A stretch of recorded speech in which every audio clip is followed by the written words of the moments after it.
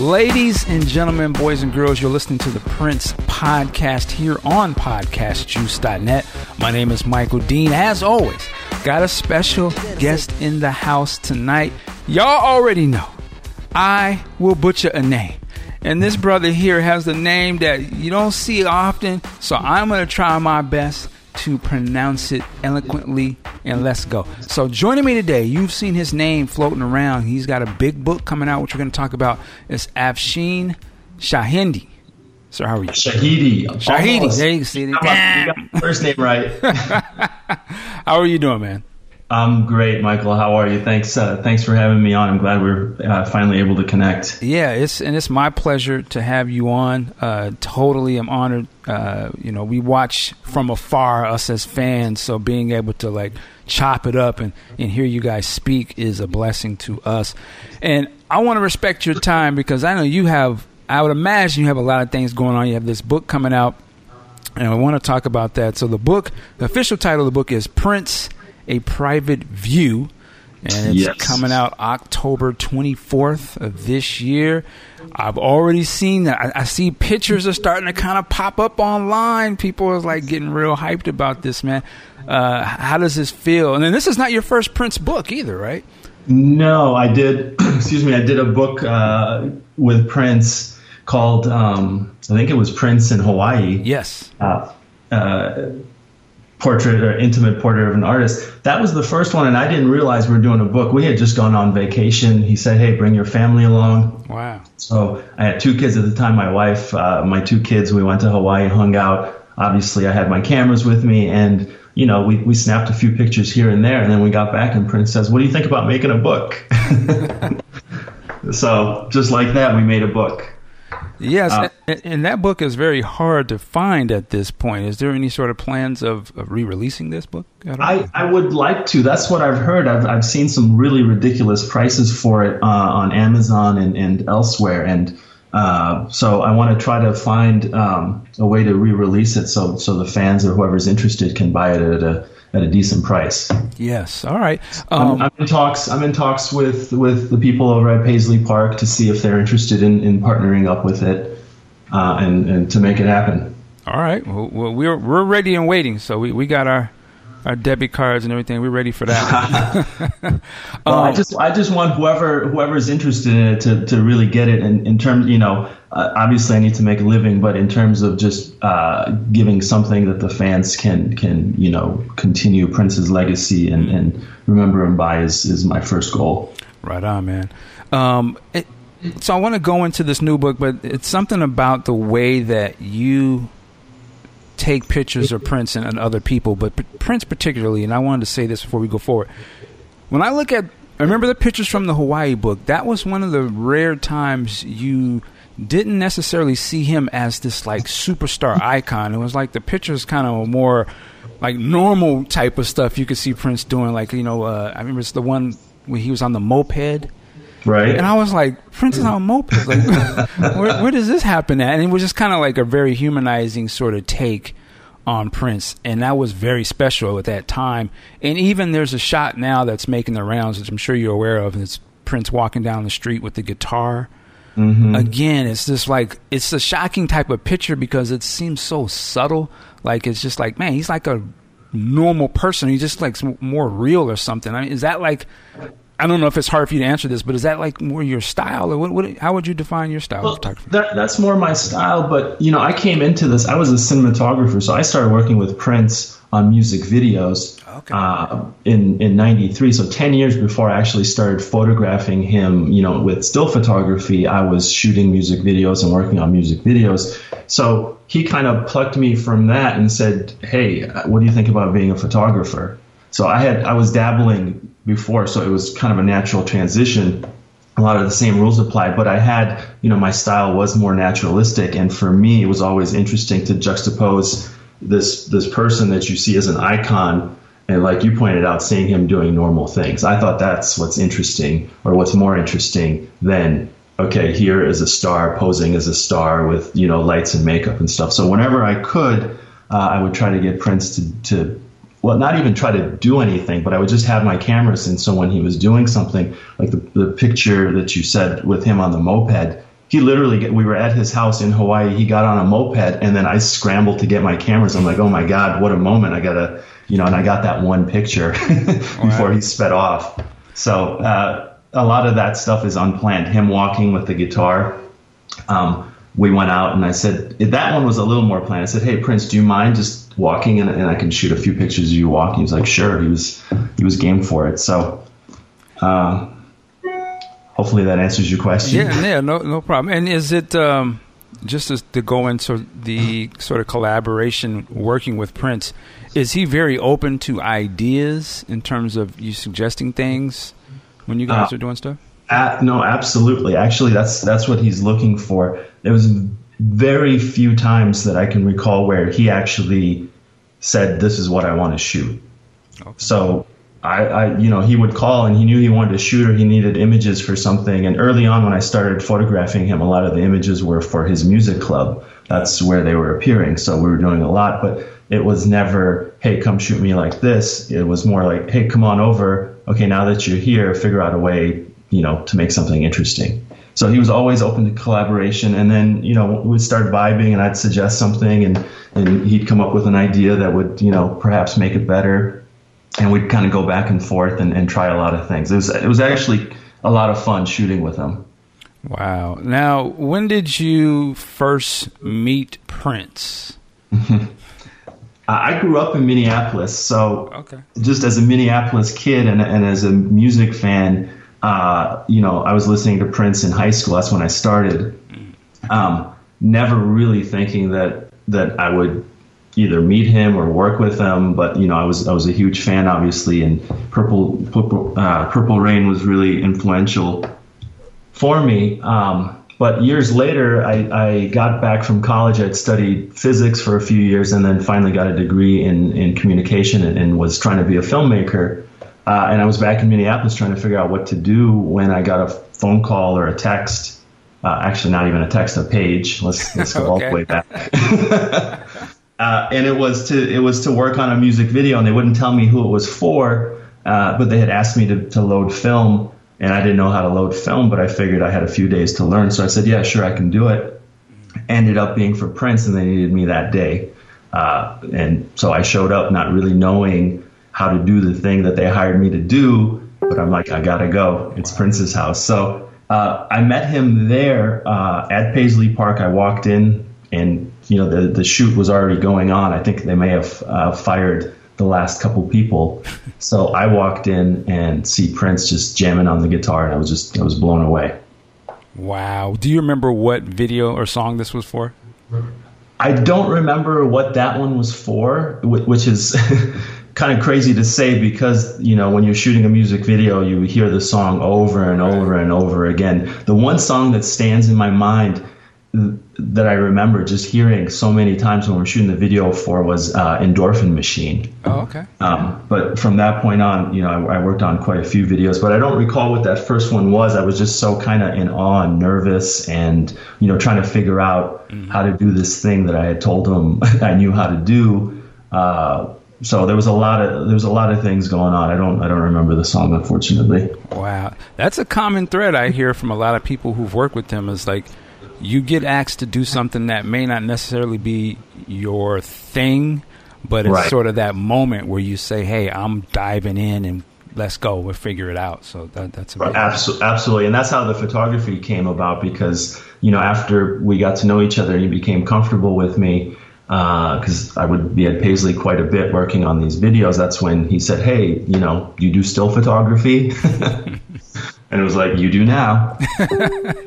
Wow. So getting into the photography, was that a thing where you had to, not to get overly technical, but did you have to let me figure out what cameras to get? I mean, how did you, feel comfortable with that? Cinematography and photography are very similar. It's just one involves motion and the other one is a moment in time. So I was already dabbling. I had a camera. My mother was a hobbyist, so I grew up with her having a darkroom. So I was very familiar, with the whole process, and I did have a camera. So technically, it was I was adept. It was just more creatively figuring out, okay, when what we've been working with is a large crew and lighting and, him jamming on a guitar or whatever. Okay, how do I take that and make a single image that stands out and is interesting?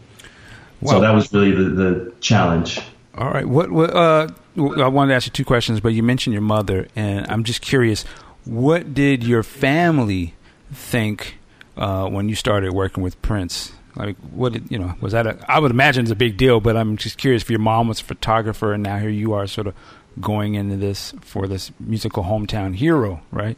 Right. They were excited for me. I mean, they knew what a Prince fan I was, since high school. So they were pretty excited. But for a lot of my family, the film business was still kind of like this phase I was going through. My aunts would occasionally call and say, it's not too late to get into computers.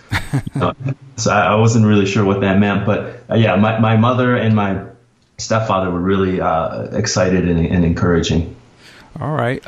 What was the first photo that sort of either got published or one that you remember, like you were like, wow, I did that. This is the one that started me up here. The first things that I did with him when he asked me to if I was a photographer, and I kind of mumbled through kinda, was he had me come out and shoot his band for a tour book. And so I was shooting, John Blackwell, Renato, and I'm trying to think who else was there. I don't know if Morris was there, but I was shooting the band, and he would pop in and look and kind of, make suggestions and go away. And then when I went back a few days later to show him the film, he really liked it, and then he asked me to photograph him.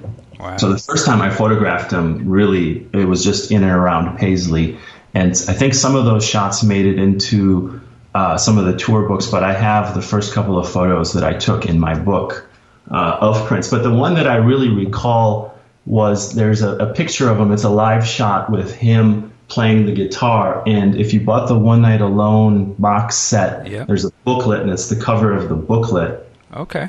And that shot I remember only because I had taken it, and then, I had given some of the film to Prince, and they were making whatever they were making. But then the next time I saw it, I was at one of the venues, I think in Europe, during One Night Alone, just kind of walking outside in the common area before the show started, and I saw that picture as a poster for sale. Wow. And it was like, wow, okay. Nice, man. Yeah, there was a lot of surprises like that because I didn't know how the images were going to be used, so they would just pop up here and there, and I would see them for the first time. Amazing. I'd be like, wow, okay, that's on a T-shirt. Wow, that's a poster. Oh my God, this is on Rolling Stone. Amazing, man. So you mentioned the One Night Alone. So assuming is that the first tour you went out with Prince, or that was the first tour, and that was kind of as a result of that first photo shoot with him when I photographed him. Because after we did that, and I went back and showed him the film, he asked me, he's like, "How would you like to go on the road with us?" And I was blown away because, it was huge. Right. I can imagine, man. So this is interesting because I'm going to go back a little bit. You were in high school when Purple Rain came out, so you were probably like either a freshman or a senior in 84. You're a freshman or a sophomore maybe in 84. Exactly, yeah. And that was a big deal. I remember it was a big deal in my area. You being sort of like a fan first, was there ever a moment when you said you said they called you and say, "We got a job. We don't want to tell you who it is." But assuming when you find out you have to go to Paisley Park, it's pretty obvious. Like, oh, okay, I'm going to meet Prince. Was there ever a moment where you were just kind of like, "Man, I got to kind of geek out here and just take in where I'm at. Like, this is crazy." Absolutely. I had driven by Paisley Park, a number of times, so I knew the facility. I'd never stepped in, so just going onto the grounds, I was in awe. Like, wow, I get to walk in there. But literally, things were already going on, so it wasn't like the beginning of the day when I got there. Things are in full motion, LA crews out there shooting. And when I stepped in, Prince is performing. And so, yeah, I was I was in awe and just, had to take it in. Right. So I just kind of wanted to touch on some of the times that you're with Prince. So we did One Night Alone. I imagine you were there for like musicology. Mm-hmm. And does this also include? So I like the. I'm thinking of 3121. The cover, is that your photography there? That's on the cover? The cover of that album is mine. Yep. So that kind of puts me in some things. I'm going to touch on 3121 for a second. Sure. I remember the CD, and it said like 3121, like the album, right? And then it sort of insinuates that there were other things of 3121, and my understanding is there was like a some sort of movie or a video thing shot. Do you remember any thoughts of any of that stuff? Yeah, absolutely. It was and is a movie. It's a feature film. I shot a lot of it. I directed pieces of it. It was a film that was kind of loosely put together with no script per se, just a lot of ideas. Probably the most memorable thing was I got a call, one evening I was stepping into a movie with my wife, and I answered it, and it was Prince, and he said, "Can you come to Panama tomorrow?" Wow. So I flew down to Panama thinking we're going to take some pictures, and when I got down there, he's like, "Oh, we're going to continue shooting part of the movie down here." Wow. So then I had to turn around and fly back to the States to get equipment and some crew, and then go back to Panama, and we shot there I think we were there for a week and a half, maybe 2 weeks.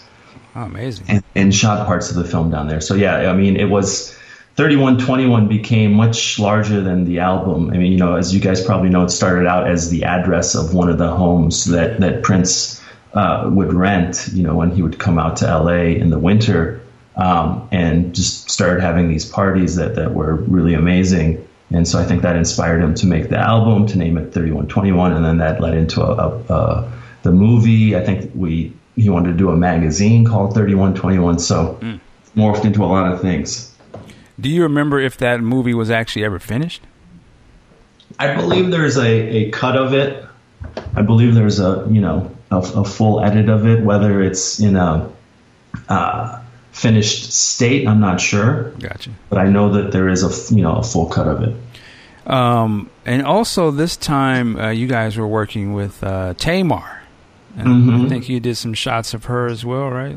Yeah, absolutely. Tamar was a big part of his life during that period. So he went out in support of her and her album, right. and I shot the cover for that stuff. But yeah, amazing voice. Obviously, you guys have heard her. Quite talented, and Prince had a knack for picking out talent.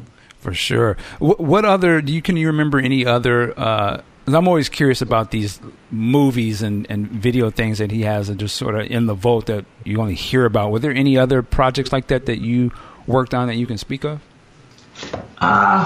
There's quite a few things that we shot that at the time, both I've never heard the song again or seen the video. And a lot of it, when I started working with Prince early on, it was during, the when he had Slave written on his face and, a funkier time. So a lot of the videos as we're shooting, I'm like, wow, this is really risque. I don't think MTV in America would ever play this. Maybe you can have it air in France or something. So a lot of that stuff ended up in the vault, but we didn't really get the names for the songs, and a lot of it we never heard again. So hopefully one day, if they decide to release that material, there's a whole wealth of music videos and songs that are in there. Let me throw some names at you then, because now you kind of dated with the Slave thing. Did you work on, there was the 18 and over? Were you around? What year was that? Do you remember? It would have been like 94 maybe? Yeah. Yeah, it was I've seen this video online. Obviously, I know the song, but it's a video, and I think there's like two twin girls in it. It's not the twins. Yes. I did work on that, and a bunch of other ones from the album. I did. I don't know if this was from the album, but I Hate You. We did that. I Hate You. Yes. Yeah. Yeah, but 18 and over. I remember. I had early on. Working on these videos, I was a focus puller. So for people that don't know, as the camera moves around and is, shooting different people, you have to literally change the focus on the lens. So whatever you want is in focus. Gotcha. So my job was to do that. And on one of the shots, when you said the twins, it reminded me, there was I think a big wide kind of performance shot, and the camera that I was the focus puller on was on a crane. So it was swinging around, going all over the place. Mm-hmm. And it was on a really long lens, which means, it was a close-up. And so I had to figure out how far the camera is from the person. So not everything was always sharp. Not everything was always in focus because the camera's moving, Prince was moving. Wow. So the next day we're back there and he had gotten dailies and there was some stuff that was soft. So he called me out on it. He's like, yo, you gonna make sure I'm in focus today? So that's what brought that memory back when you said the twins. But yeah, I worked on that video. Okay. Yeah. I worked on Dolphin. Yes. Oh, okay. Wow. Endorphin Machine. Mm-hmm. A bunch of stuff from the Gold Experience. Man, so you was there when I love that era, man. There was a lot of dope stuff going on with Prince, and I say it's a shame because a lot of it was never officially released, and it was such great music. Wow. Okay. And you just mentioned something, how Prince, what he said to you, like, how was it working with him? Would he, did you have to always be on point, or would he call you out in a certain way if things weren't necessarily right? Were you nervous? Yeah, I mean, at that time, things changed as he got older and matured, and, during the One Night Alone and stuff, things changed. But during that era, that was the era when that first day that I walked in where they said, don't look Prince in the eyes and don't look him in the face. And I don't know if that was necessarily something that Prince had requested, but the people that were working around him would always say that. So he was mysterious. And so when he said something to you, it was a big deal because he wasn't talking to the crew. Now, he had seen my face around there enough that he had gotten used to me and knew my name. Actually, he knew my name from the first day because when I walked in there, he's like, "Who's this kid?" and asked me he's like, "Who are you?" Wow. But it was nerve-wracking at that point. Once I got to know him and once I started photographing him, it was a whole different thing and he was a whole different person. But at that point, yeah, everybody had to be on point. And there was no trying to explain anything. It was either a yes or no. He didn't want a long explanation. He just wanted to know the answer and to move on. Wow. Okay. And it's interesting because your relationship must involve with him and change because, jumping ahead, I love when I see the story that he had your daughter's picture on his desk. So getting to that point, you guys must have really gotten to be real cool with each other. Where in terms of, he knows your family and things of that nature. When was that sort of turning point when, you kind of stopped being just a photographer and like, yo, Afshin, man, what's going on? How's the family and that type of thing? Early on, I think it happened during and after One Night Alone. Okay. Prior to that, like I said, I was a technician that would come in, and then I ended up being a cinematographer, so working a little more closely with them. But still, I was in and out. I wasn't really there after hours. So I think during One Night Alone, we spent a lot of time, going over the images after the band went back to sleep. Prince obviously had an enormous amount of energy. So after playing a show and then an after show, we'd spend another hour or two looking at images and talking. So I think we bonded during that time. But he had met my wife the very first photo shoot that I did. My wife came as my assistant. And I don't think he realized at that point that she was my wife. It was a few shoots later where, he heard me calling her baby or something. And he's like, oh, it's like that, huh? Until he realized we were married. But so, yeah, he got to know me. He got to know her. Then he invited us to Hawaii, and I brought the whole family. He got to know my daughter, Yara. And my daughter's an actress, and once we moved to LA, she ended up doing a movie, and he was a big fan of hers and really supportive. So he was very sweet and very much into family and into children. Yeah, I heard that he bought out the theater for the first movie, Imagine That, right? Yeah, she did a movie with Eddie Murphy called Imagine That many years ago. And when it came out, he loved movies, so this was a common thing. But he rented out the Chanhassen movie theater, and a couple nights in a row, and brought whoever was at Paisley over to see the movie. Nice. Yeah. Man. I gotta ask you this, as a father. So first of all, I salute you, man. Your family is doing wonderful. I saw a picture today. I was showing my girlfriend. I said, "This is a dope ass picture." It's you and your family with Obama, yes. Michelle. And I was like, "Wow, that's a good look." Right? I was like, "This is," you know what I mean. So I'm trying to gas you up, but on a real way. Like, you're really doing your thing. Your family's doing excellent. Of course, your daughter, she got the spinoff show from Blackish about to come off.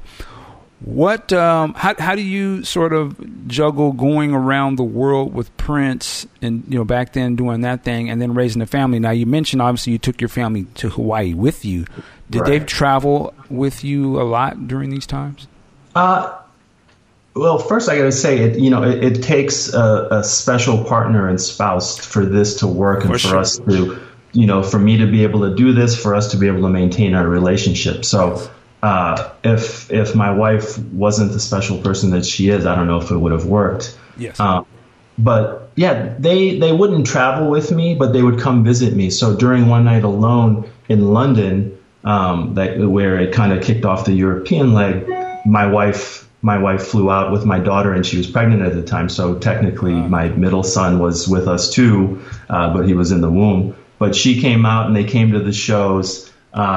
And then what was really cool and was, I'm thankful for is I would work a really long day and a really long night because he'd do the show and then the after show, and I would come back to the hotel just really wiped out. And my wife had come to the show, but then, they had gone back.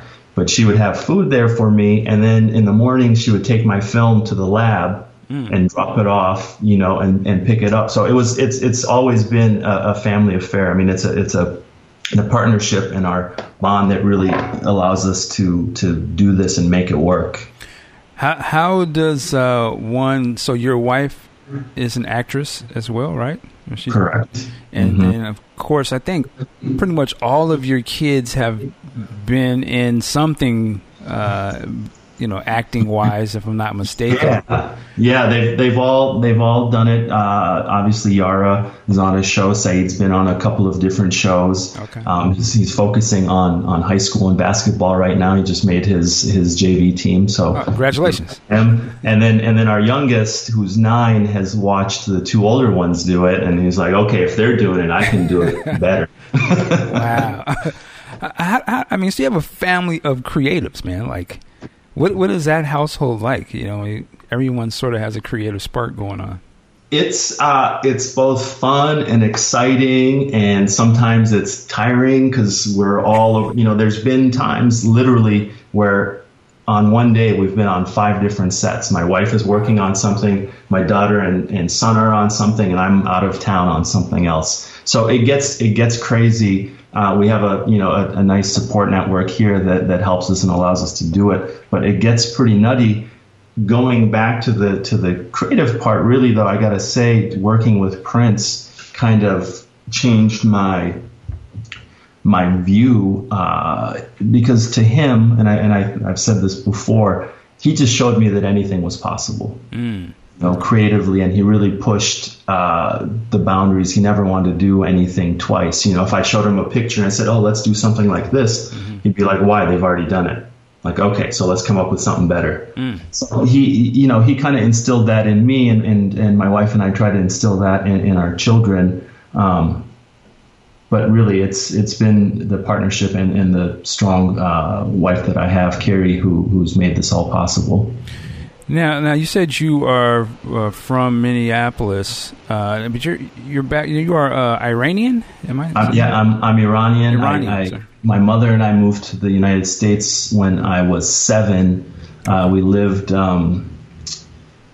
just outside of D.C. for a short time, and then my mother went to Minneapolis. I had an uncle who had gone to college in Minneapolis and set up a business, and my mom went to visit him.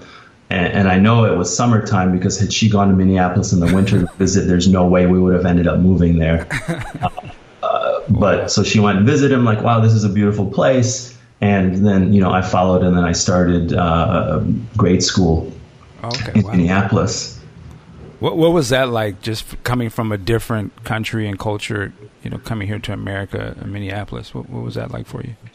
It was difficult. First of all, my parents had gotten divorced when I was really young, so my father didn't come. He had no interest in leaving Iran. And my mother and I, left for just a better life and opportunity, which is kind of why which is why so many other people have come to this country.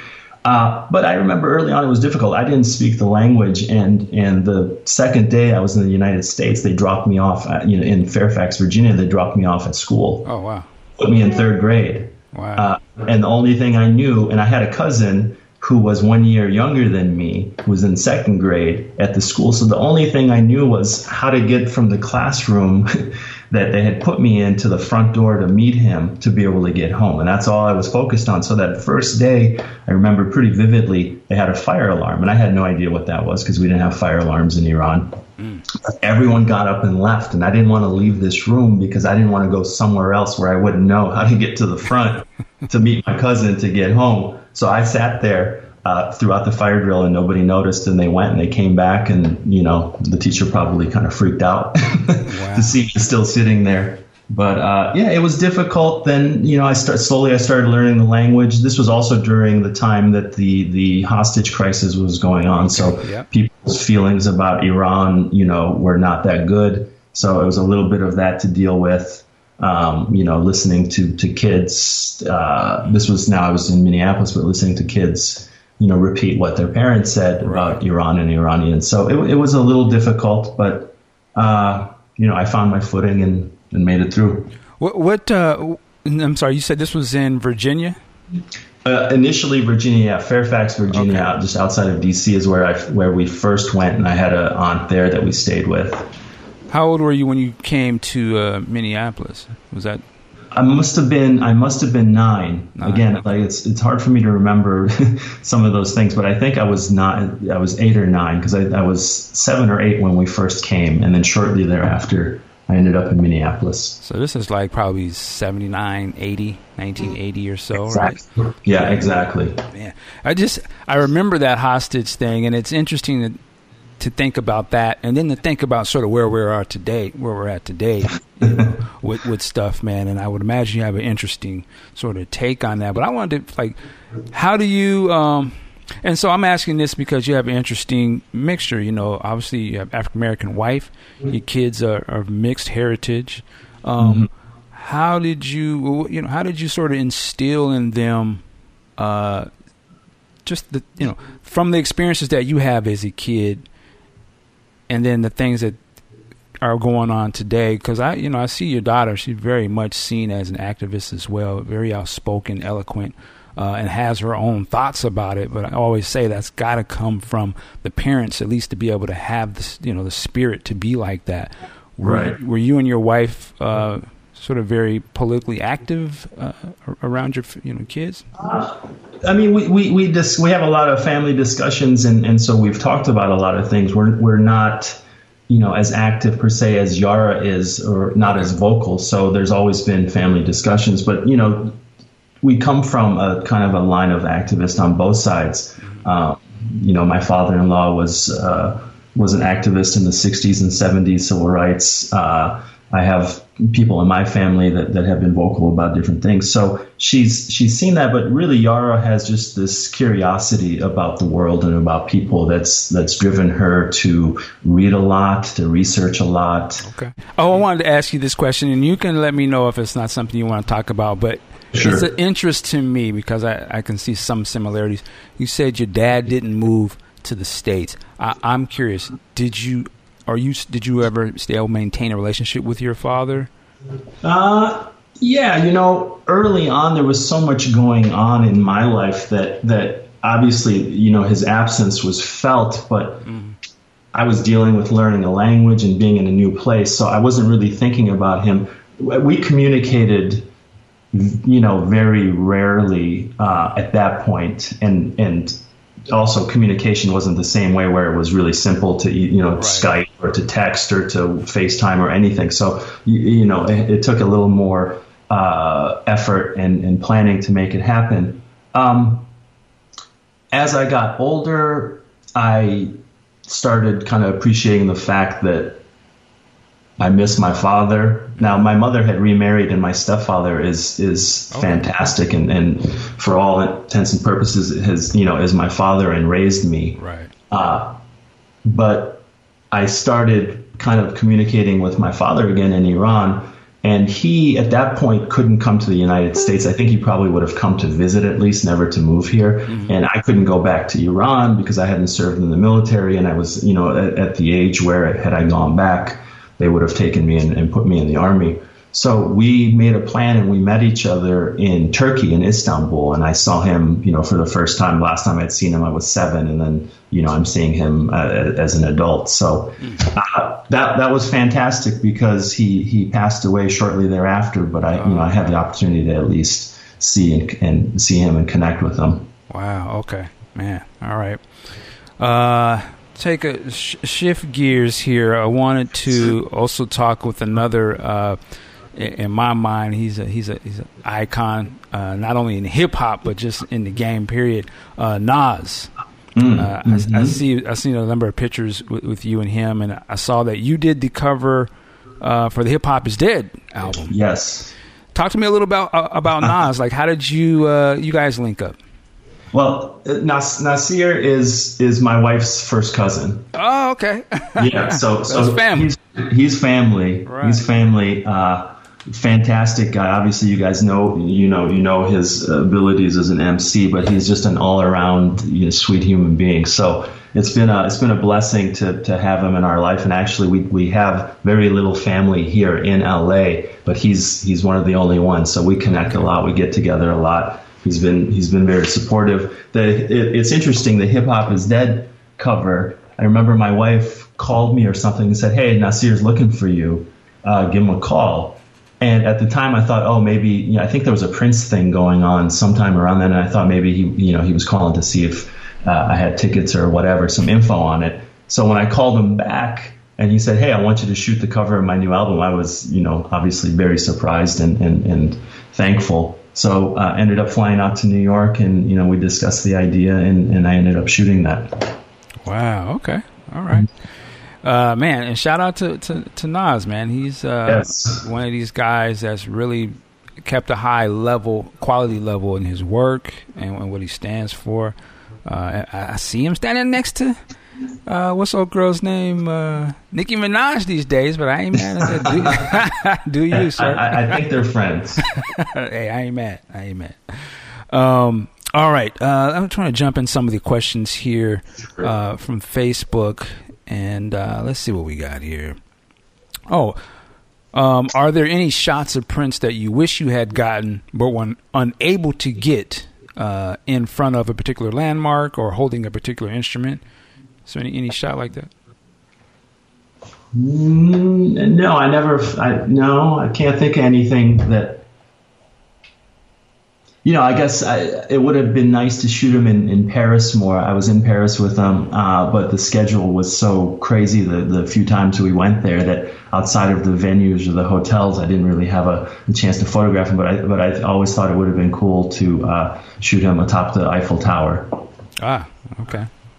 It says, how did your time with Prince and in the world of Paisley shape, inform, or add to your perspective on life? What were some of the lessons you took from your time with Prince? That's a great question. Well, working with Prince was such a huge part of my life. So 20 years worth of my life, I worked with him 10 years very, very closely and intimately. So one, it was just, it shaped kind of who I am. A lot of times I spent more time with him than I did with my family. So, one, it was learning discipline. A lot of that I learned from him, watching him, his work ethic. Here's a guy that has everything, but for him to stay up late making music and get up early in the morning and continue to make music was just a amazing thing to see. And then I think the biggest lesson, really just watching the way he operated in the world, and this is one thing that I try to instill in my children, is not to see any limitations but possibilities. So for Prince, obviously, everything was possible. You know, you've heard the funny stories about him asking for a camel at 2 a.m. or whatever. Well, in his world, it was possible. And so I'm not saying I'm going to ask for a camel at 2 a.m., but I look at the world in a way that, okay, this is what I want to do, or this is what I want to accomplish. What are my steps versus what are the obstacles? Wanted to talk about your book. Make sure we get that into Prince, A Private View. I got to ask you, I know you've answered this before, but Beyonce doing the foreword. Did you have a relationship with her before that you could do this, or is this just like a dream, think big? And I would love I didn't have a direct relationship with her. I'd met her several times. I met her, when she was rehearsing for the Grammys with Prince. Okay.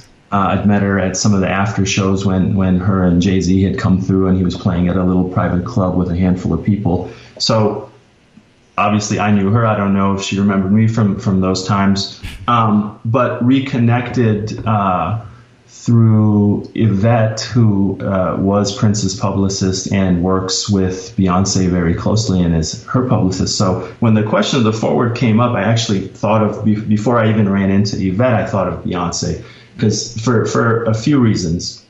One, I wanted someone that was iconic. And I know a lot of people will say, well, she's not iconic in the same way Prince is, but she is today's icon and a very talented lady. Mm-hmm. I wanted someone that I knew Prince respected and whose music he liked.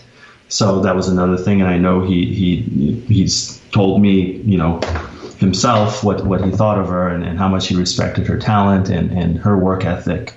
And then the biggest reason really that I thought about Beyonce was, who could I get whose voice would bring attention to Prince amongst the younger generation? I don't expect that young kids are going to go out to buy this book, but when they hear that Beyonce is talking about Prince, hopefully they, it opens up their mind and say, okay, let me figure out who this dude is. Let me listen to his music. Let me look him up. So the idea was someone that would help continue his legacy. And bring it to the attention of a new generation. Wow. Okay.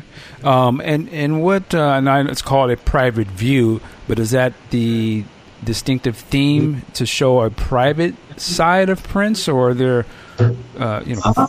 Somewhat. The book is really kind of, obviously it's about Prince, but also my experience working with him. Okay. And so I had a whole different perspective on it. I was there after the musicians went to bed. I was there in the morning when he woke up at times. So I saw a lot of things. So it's really about my experience working with him, and that I guess is the private view. The book contains a lot of moments that people haven't seen that are similar to the one where he's walking down the street. Mm-hmm.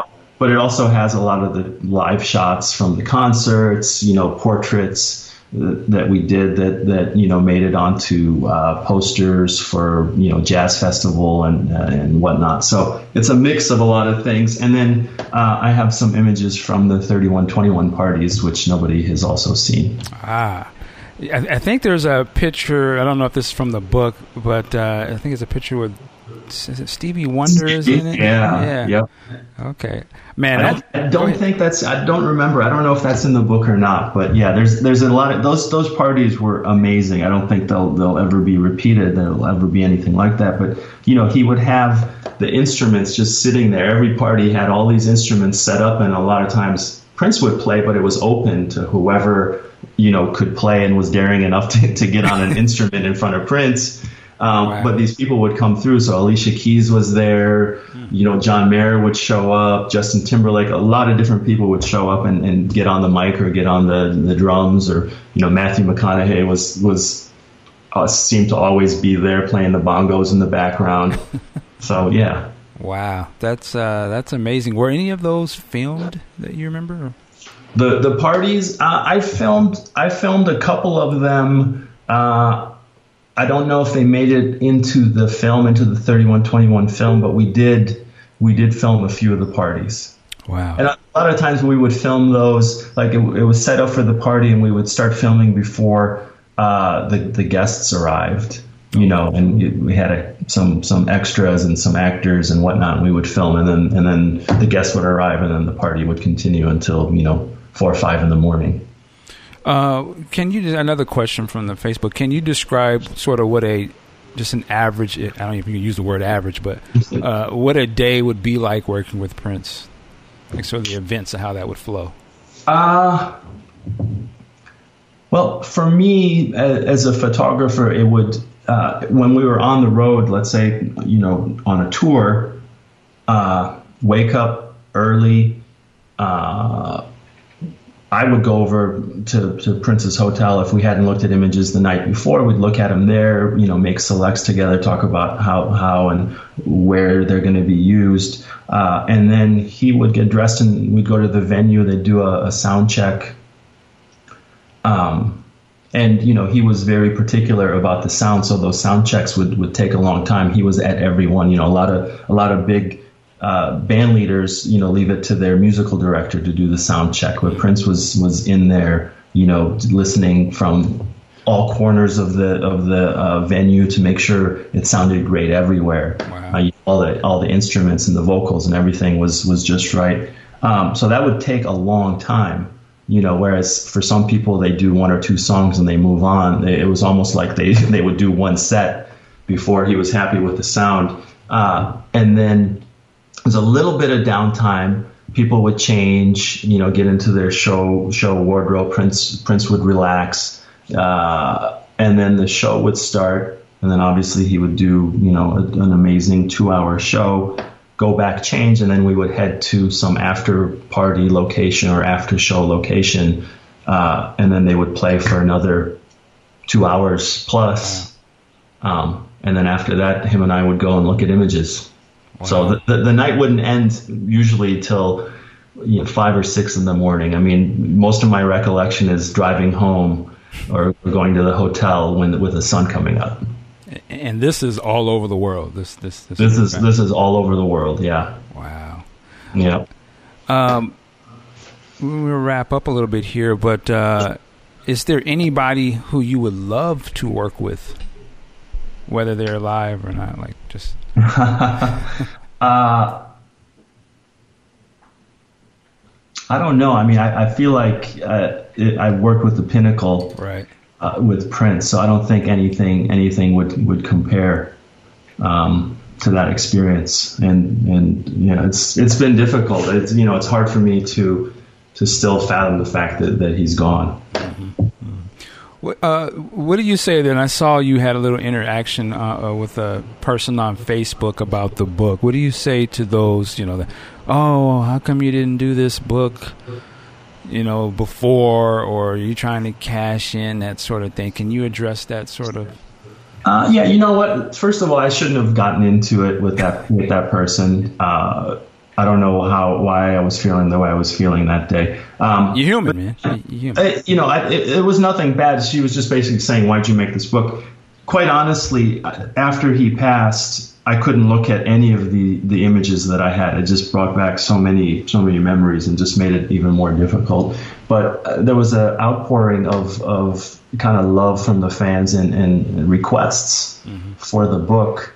And so for me, it was therapy putting this book together. I say a little bit in the book about it, but, I was looking for some form of closure because I just couldn't find it. Every day was difficult after he passed. And so it took me months before I could even start looking at images and consider doing a book. And then I got so many requests. So I said, okay, let me see what I can do. Mm-hmm. And so I started putting a proposal together, kind of loosely to hand to a lit agent to see if there was any interest. And right away, I had a few publishers that wanted to do it. So I did it for the fans. I did it for therapy for myself. People that think that making a niche book like this is a money-making endeavor are extremely wrong. It's probably cost me more money and time putting this book together than I'll see back, but I still think it's worthwhile, to continue his legacy and to hopefully put a smile on people's faces when they see, images and a perspective of Prince that maybe they haven't seen before. All right. And we talked about the first time you worked with Prince. Can you talk about the last time you worked with Prince? Yeah, he called me several times after the last time we worked together, and unfortunately the schedules didn't, there was conflicts and my schedule didn't allow me. But the last time was on the Welcome to Canada tour. Okay. And I went up and photographed him at several of the shows up there. And the very last picture, and it's in this book, is from an after show in Canada before we were heading to Seattle. I don't remember the name of the city, but and he didn't even. He's like, just enjoy the party. You don't need to take any pictures. It was a really darkly lit club. Not a lot of people. There was a curfew, but the mayor of this little town was there, and so he turned the police away. And like, are you kidding? It's Prince. Wow. So he let him play past the city curfew. And I pulled my phone out. I was behind the stage, up on kind of a catwalk, and I pulled my phone out and I snapped a few pictures from up there. And that was the last photograph I took of Prince. Now I saw him, many times after that. We'd hang out, or if he was in town, I'd go see a show or go over to the house or go to the party. But that is the last photograph. Wow. Okay. Did you end up coming to the Seattle thing, or? No, from there I had to head back, because again, what would happen with Prince is a lot of this stuff was very kind of last minute. It was, he was inspired by something. So many of my trips, like when I went to Panama or when I went to Morocco, I literally had less than a 24-hour notice from him. So I already had a job back in California, so I couldn't stay for the Seattle show. I had to go after we were done with Canada. Oh, okay. Because I live in Seattle, so I remember that show, and that was my first time going to an after show. He played here at a club in town. It was amazing. Yeah, I did a short stint in Seattle. After college, I moved to Seattle trying to break into the film business. Oh, really? Okay. Well, real quick, you mentioned film, so is there aspirations to possibly do a major motion picture, directing, or anything like that? Well, there is. I mean, that's kind of the reason I got into this business, was to try to tell stories, and I realized I'm good at the visual side of it, and I became a cinematographer. And so that's most of the work that I do now is in cinematography on commercials and occasionally music videos. But I actually, speaking of projects, I'm about to start a documentary, co-directing it with my partner Glenn Kino, about Tommy Smith, who was the 1968 Olympic gold medalist at the Summer Games in Mexico, who did the iconic Black Power salute. Oh, wow. Okay. It's on board. We're about to do that documentary. John Legend and his team just signed on to be producers. So nice. We're in the midst of making that happen. Okay. We'll keep our eyes out on that for sure. Yes, please. Thank you. That'd be a big deal. And I'm a movie guy as a viewer, so I have to ask you, what are your, I'll give you three choices. You can pick three. But what are your three top movies for whatever reasons or whatever? Man, that's a hard one. One that just came to my mind right away because I saw it recently, and then someone sent me the book, was The Shawshank Redemption. Okay. I love that film. And then there's a lot of obscure kind of foreign films that I got into, but one that I really loved. It's a Wim Wenders film called Wings of Desire. Which I think they made a remake of here in the States called City of Angels or something, but it doesn't compare to the original. Gosh, there's so many. So, what's your guilty pleasure film? Blue Velvet. Really? Okay. I had a dark side. So coming up in the film business, what's his name that directed Blue Velvet? Lynch? Yeah, David Lynch. Okay, my short-term memory is going. Lynch was one of my favorites. So I remade a scene from Eraserhead as one of my projects, in school. I can't name the third one. It's too much, huh? That's too much. I hear that, man. All right. Well, we're going to wrap this up. Mr. Again, I'm going to get it right here. Afshin Shahidi. Perfect. There you go. I'll keep practicing. But I definitely will go out and get the book. I already know all of the Prince fans, we're going to snatch that thing up. So I appreciate that. Thank you, guys. Yeah. Are you going to, any plans to do like a book tour or signings or anything? I don't know if there's a big book tour planned. I know that I will do a signing here in LA, possibly one in Minneapolis. Okay. What I am planning is to do a gallery exhibit, hopefully in LA, in New York, in Miami, and then after that, we'll see, if people are interested, maybe I can take it to a few other places. Definitely. All right. Well, we will be there if you are. If look out for him on Facebook, I imagine, are places where you can find out about signing in LA. And where can they find you online, sir? Online, Afshin A. Shahidi is my Instagram handle, and then Afshin Shahidi on Facebook. All right. Well, ladies and gentlemen, please go on to his page or go on to the comment section of this and thank him for coming on the show and spending time with us. Let him know we really appreciate it. And we really appreciate the work you have done with Prince over the years. There's a lot of iconic pictures that you've done that I was like, oh, he did that one? Always the one I love is it's the one with Prince. He's got the hat. It's the black background. I think it was...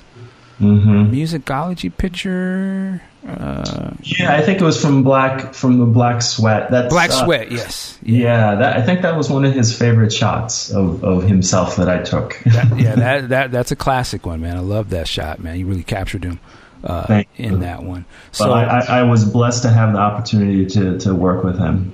Yes, sir. And again, man, we salute you and your family for really just doing it on a high level with grace, man. And you did a great job. You and your wife done a great job with your kids. Of course, we all rooting for your daughter, man, and everything that she's got going on. I was talking to somebody, and it was like, man, she kind of the good parts of that Lisa Bonet vibe, you know what I'm saying? We kind of getting that that different world type of vibe, man. And so she's she's in a great position, and this show Blackish and everything represents is a really good look. So salute to your family, man. Blessings on that. Ladies and gentlemen, you already know what it is. The Prince Podcast here on Podcast Juice. We have to thank our Patreon supporters. Thank you so much for supporting the show. If you have any questions, you want to find us, it's always podcastjuice.net. Hey, my name is Michael Dean. Work it like a job. We'll see you next time. Peace.